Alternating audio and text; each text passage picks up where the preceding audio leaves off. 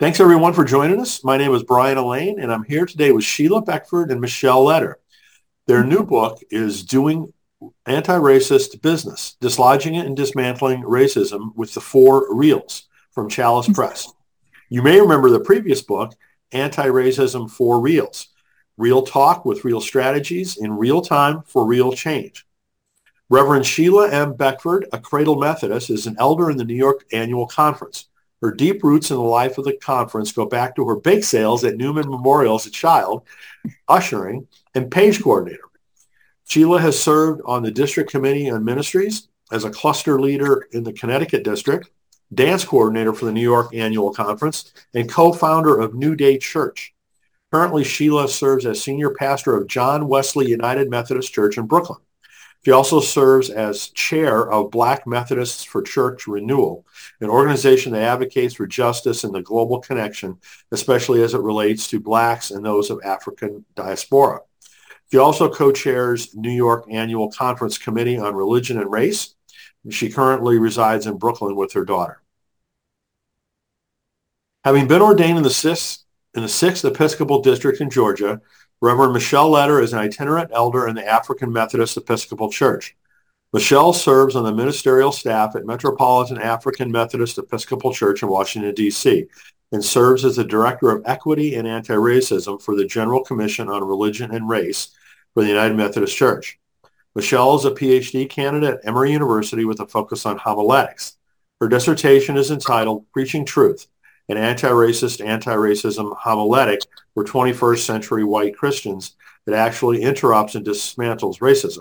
I should also mention that Sheila and Michelle contributed to Volume 2 of our How to Heal Our Divides book.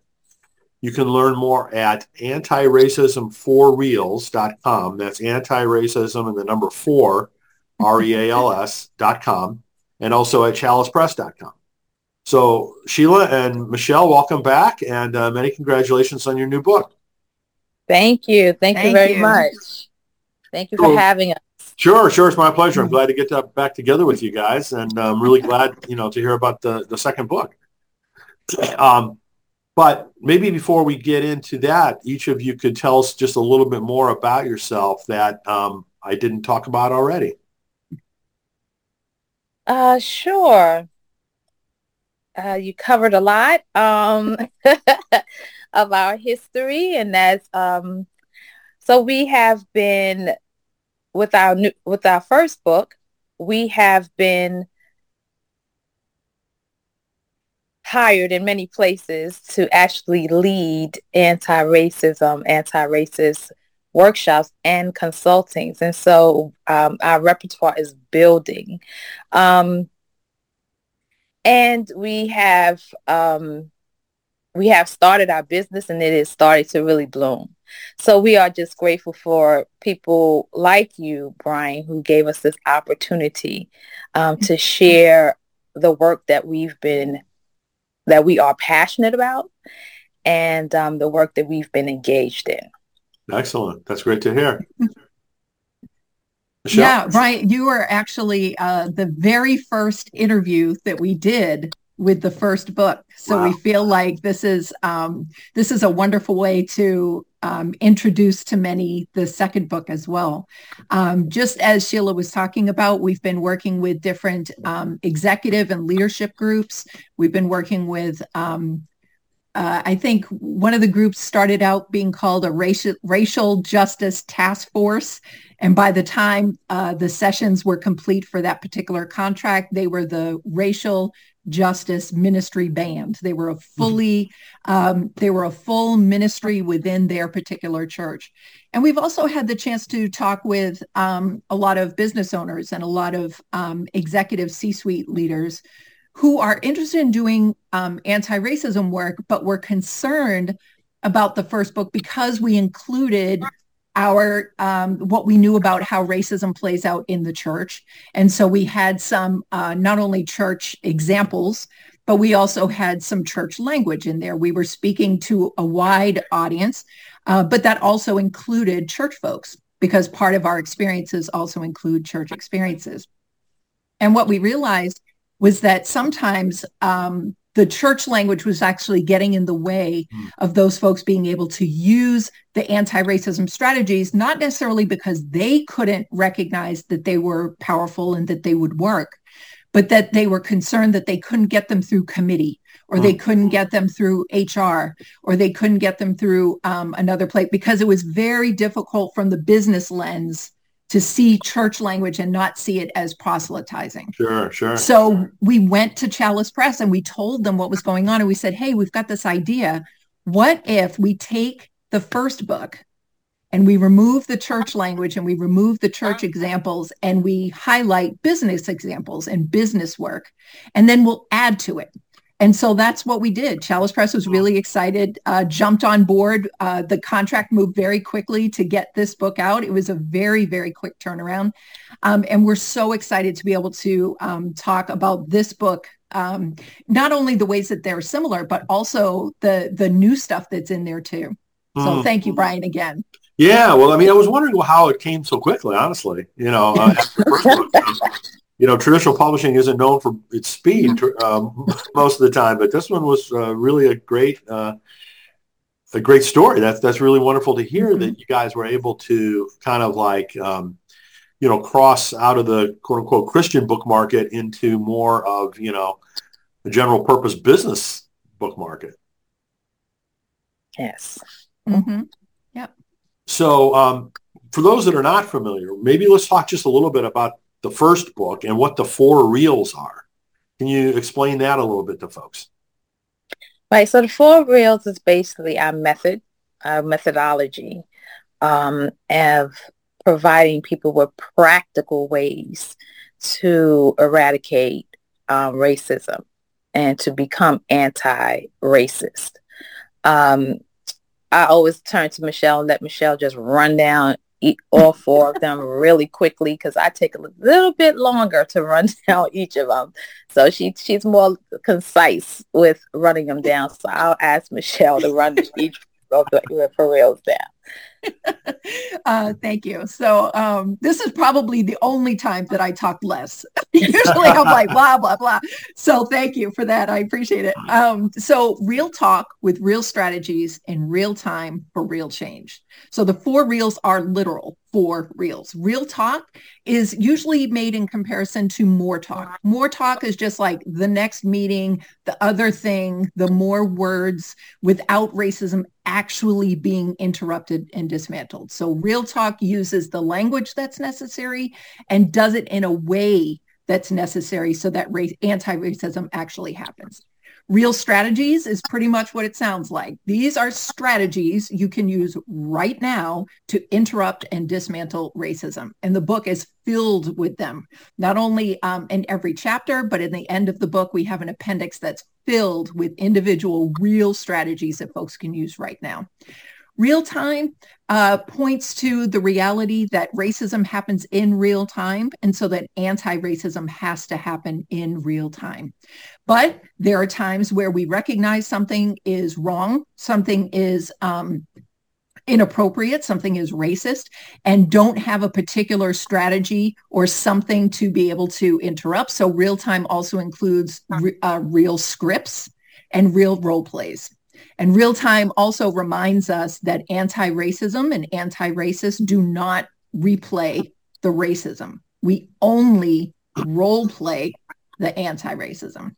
And then real change allows us to take stock of what is actually happening, right? It's one thing to say, oh, we did a bunch of stuff, but it's another thing to actually measure and take account for and have consequences for whether or not racism has actually been interrupted and dismantled. So real change has worksheets and to-do lists and templates and assessment sheets and analyzing whether or not racism has actually been dismantled. Very cool. So, obviously the book is intended primarily for businesses. Are there particular types of businesses or sizes of businesses that you're targeting, or just across the board? Just across the board. We believe that every business can benefit from this book. So we are not targeting any specific business. We feel that business is business, and all businesses should be anti-racist. No question. So, how should companies use the book? I mean, is it intended to go along with the consulting work that you guys do, or is it, basically standalone? It's a both and actually. A lot of what people tell us, businesses and otherwise, is that when they read our book, there are so many strategies packed into it that sometimes they'll read a strategy and realize, oh, wait a minute, this strategy is telling me that this is anti-racist, but I recognize that I or my business has been doing the thing that this is calling out.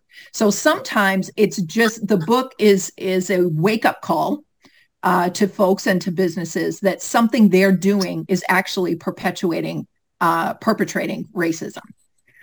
Some folks use it as a template to get started with an actual process.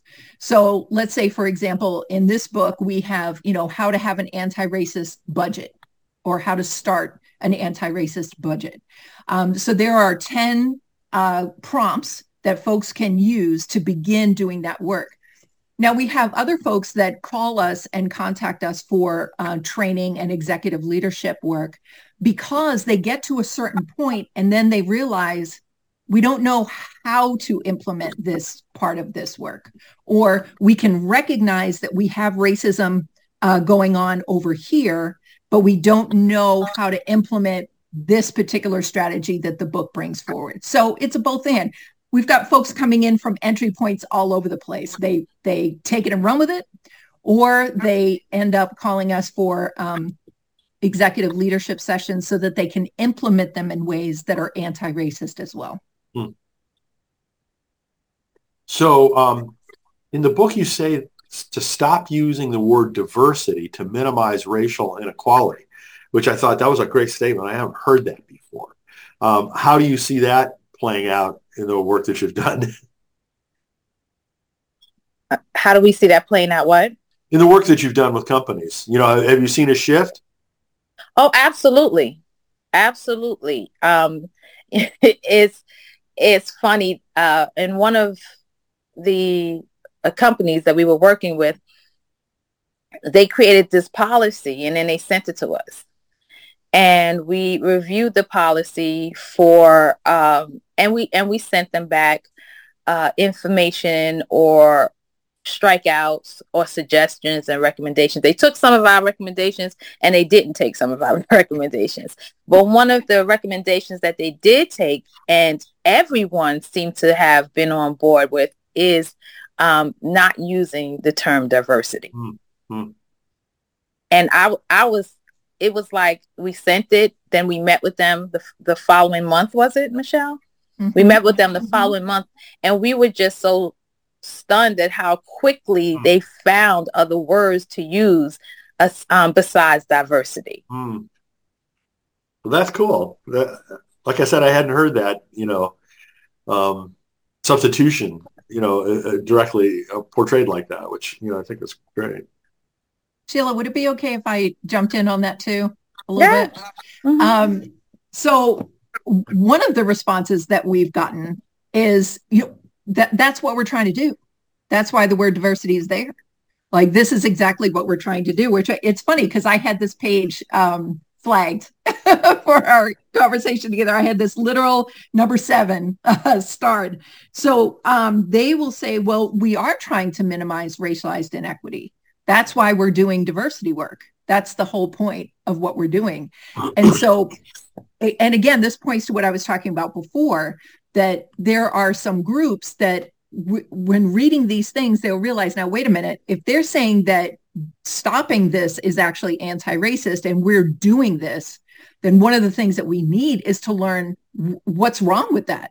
What's wrong with using the word diversity? And then we can go into all the ways that the word diversity or the practices that come from just using the word diversity can also perpetrate racism. Mm-hmm.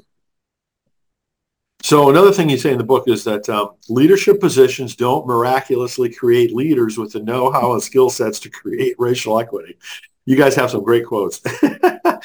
What are some of the skill sets that you describe in the book that, you're helping people with?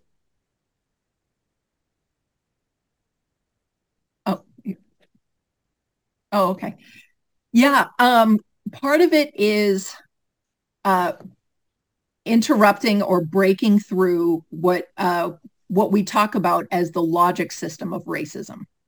So many times what we learn as business practices or even interpersonal skills or something like that is still locked within the logic system of racism, which means that even if the words quote unquote sound good or sound acceptable, they're actually still perpetrating racism. So part of our work with leaders is to illuminate where that language is, where those practices are. So one of the very first things for any leader who's considering doing work that is anti-racist and becoming anti-racist is to be open enough to realize that many of the things that they've been taught are also perpetrating racism.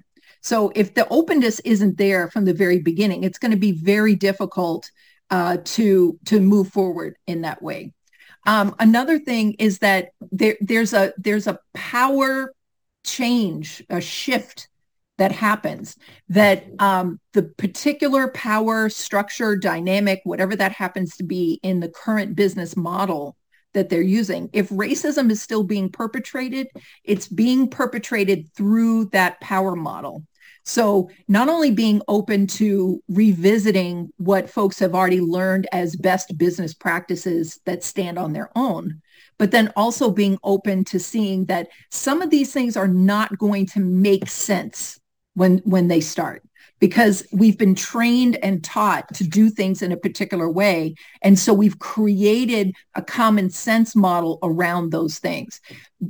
Anti-racism is not going to make sense in direct contact with systems that are perpetrating racism. So if that's the case, if that openness is there, once that happens, then we can start talking about all the very specific kinds of practices. How do you write a policy?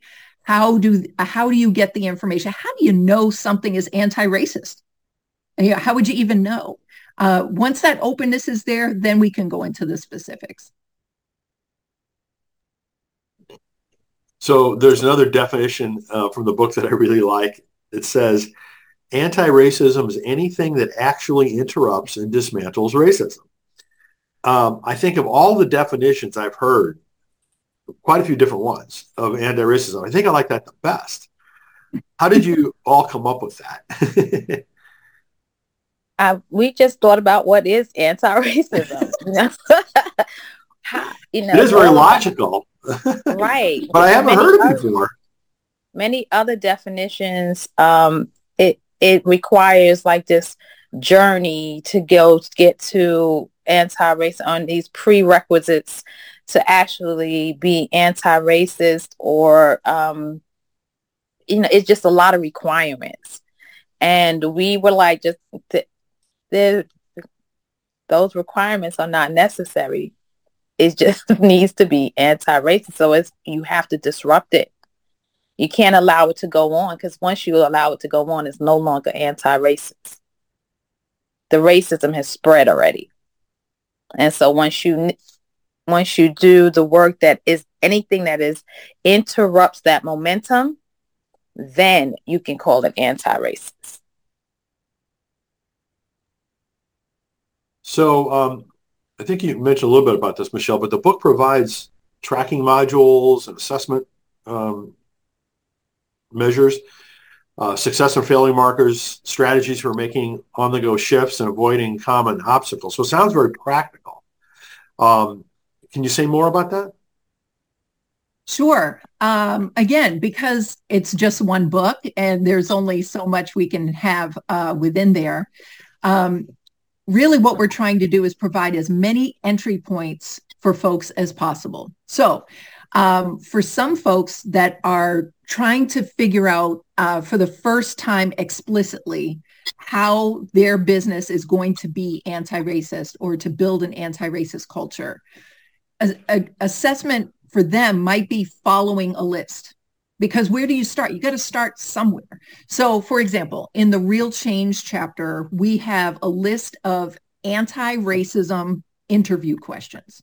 Because what we found in talking with leaders and especially in folks in HR is that they're concerned about mentioning anything that has to do with race, racism, or anti-racism, because they feel like as soon as they open that door, they're going to be practicing discrimination, that they're going to have discrimination. So what we did was we created not only a description and a helpful kind of pathway to it, but we also created 10 questions that you can ask your candidates. This helps you not to interrogate race and not to interrogate racism. Really what you're doing is providing an opportunity for all candidates across the board who are going to be considered for positions in your organization to provide evidence that they are capable of doing anti-racism work. So if you're going to have an anti-racism ethos and culture in your organization, you have to have employees who are able to do anti-racism work. If you've got folks there who were not hired under that standard, they're going to have to be trained in order to do it. But when you're hiring new people, there are ways that you can ask them particular questions that help them talk about the anti-racism that they're prepared to do and that they've already done. And we help provide a template to help HR folks and business folks see the difference between discriminatory practices about race and racism and asking anti-racism questions. That's really an important distinction. I'm sure it's very helpful. Oh, thanks. Yeah, we think so. So what else about the book would you like to share? Well, we'd like to let you all know that the previous book, we had about 137 strategies listed. Mm-hmm. And we now have about maybe 43 additional strategies to help people to find their entry point. The book is very practical. It's an easy read. I will say it's not easy to do. And, switching from the logic system of racism to the logic system of anti-racism, we will never say it's easy because it deals with comfortability. So you're going to be uncomfortable because you're unlearning to relearn. And so at our age, right, as we get older, unlearning to relearn is often a difficult thing because all of our lives we have walked this path. All of our lives we have known, we have understood this language. And now it's a totally different language that you're being taught.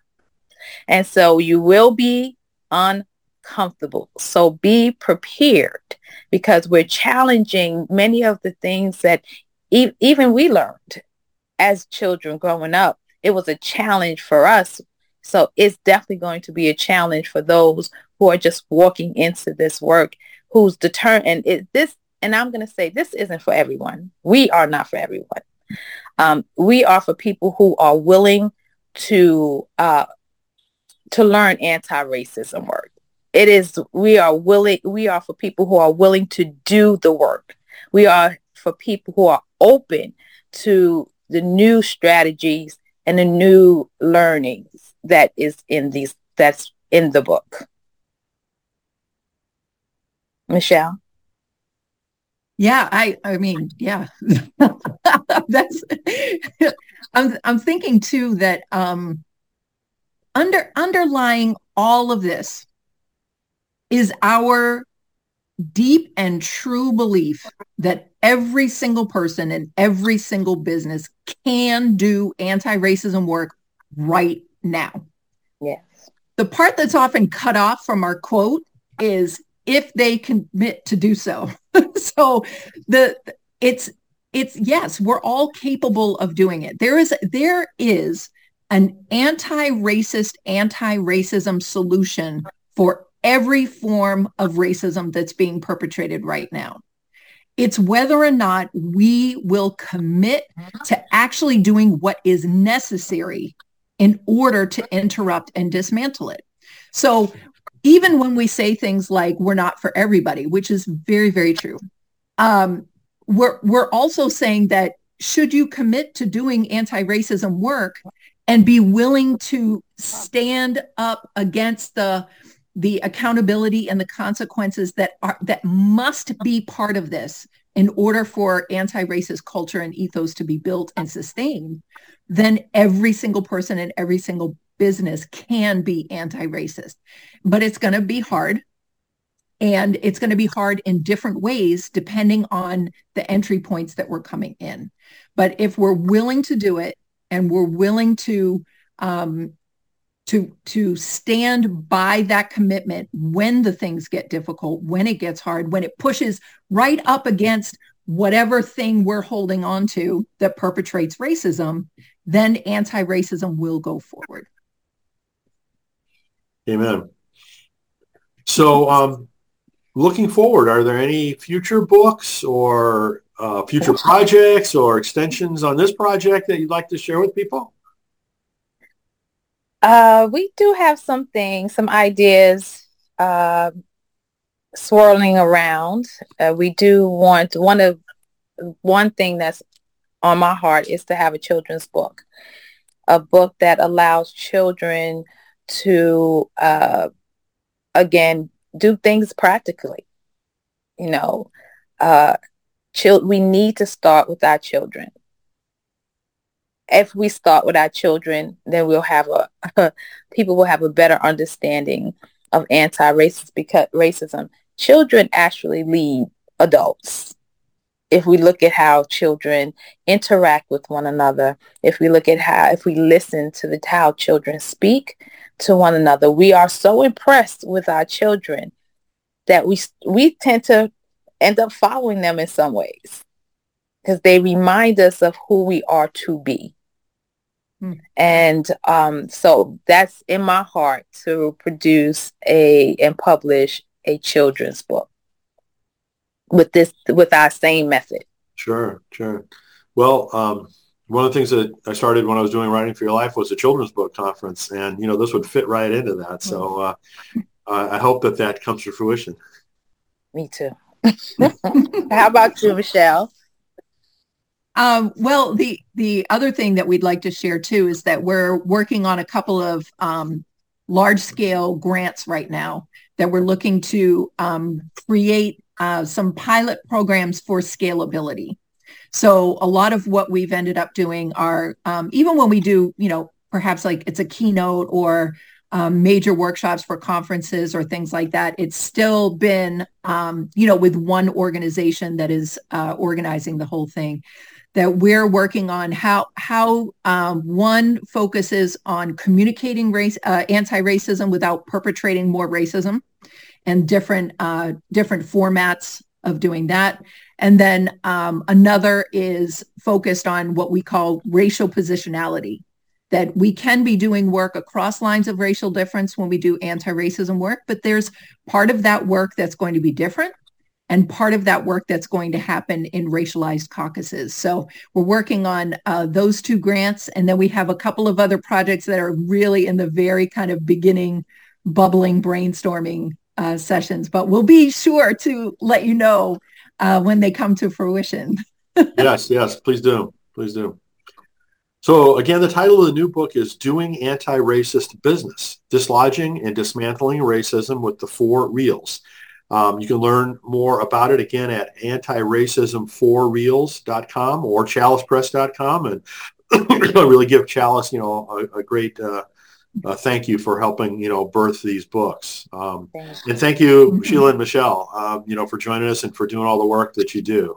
It's really great to see the progress and the continued effort that has been expanding and looks like it will expand some more. So thank you so much for that. Thank you. Thank you for the support, Brian. We really appreciate it. My pleasure.